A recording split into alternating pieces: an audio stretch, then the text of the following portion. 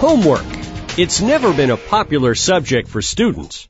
But now, some experts are saying the amount of homework given to students is out of control. InfoTrack's Roy Mackey talks to an expert. Roy? Thanks again, Chris. Alfie Kohn is a prolific author and has been a well-known education watchdog for better than 2 decades. He's been described as perhaps the country's most outspoken critic of education's reliance on grades and test scores. In fact, among the many books he's written is one called The Homework Myth, and he's here to make students across America jump for joy at the thought of no more homework. Mr. Kohn, a study from the University of Maryland is several years old now, but it's often cited to demonstrate how much homework is being sent home today, and at younger and younger ages compared to previous generations. Can you give us some of the highlights of that survey? Well, in the early 1980s, about 1/3 of kids aged 6 to 8 reported that they had homework the day before, whereas by the early 2000s, that had doubled. It was now 2/3. So the very youngest kids are now getting homework at the same rate as 6 to 9-year-olds. It's actually pretty surprising that kids that age would be getting much homework. Not only surprising, but grossly inappropriate. No study has ever found any academic advantage to requiring homework below the high school level, much less for kids in first or second grade. Okay, if the research says that homework doesn't really work, why is it still so widely accepted? One answer is this standardized testing mania, this accountability fad that has American education in its grip right now, where there's so much pressure to raise test scores. And even though homework hasn't been shown to do that, there's this notion that we have to be competitive. We've got to make sure our kids beat kids in other countries. And so kids have to pay the burden for our politicians' lack of understanding about how learning happens. So let me ask you, if outside accountability standards for schools are not the answer to improve students' performance in relation to other countries, what is the solution? Well, first of all, that's the wrong question, I think, for us to be asking.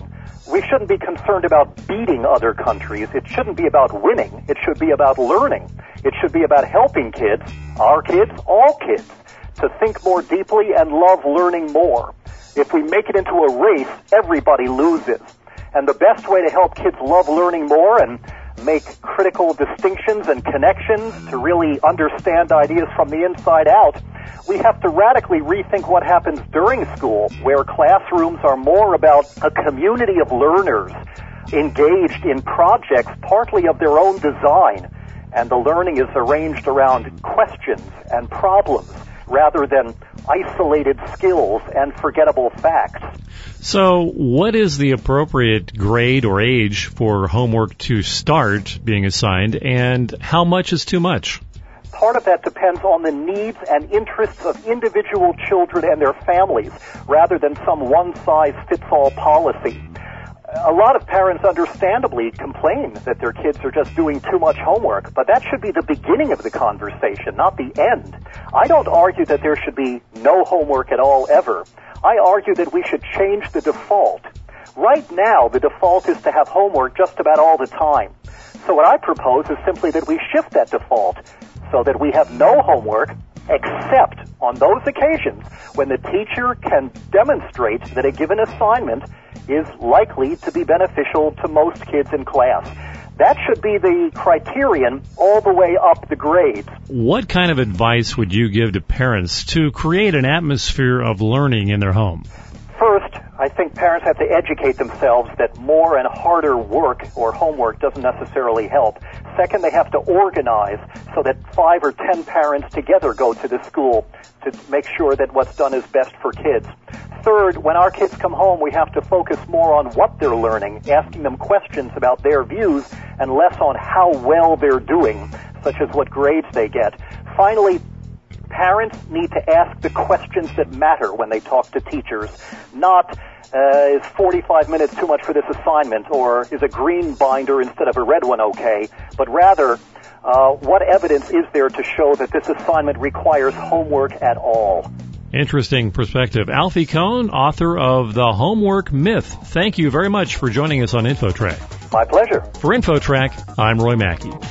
We've reached the end of another InfoTrack radio broadcast, but you can keep it going online.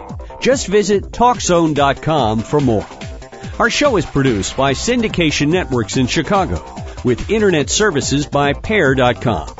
Our thanks to InfoTrack reporter Roy Mackey.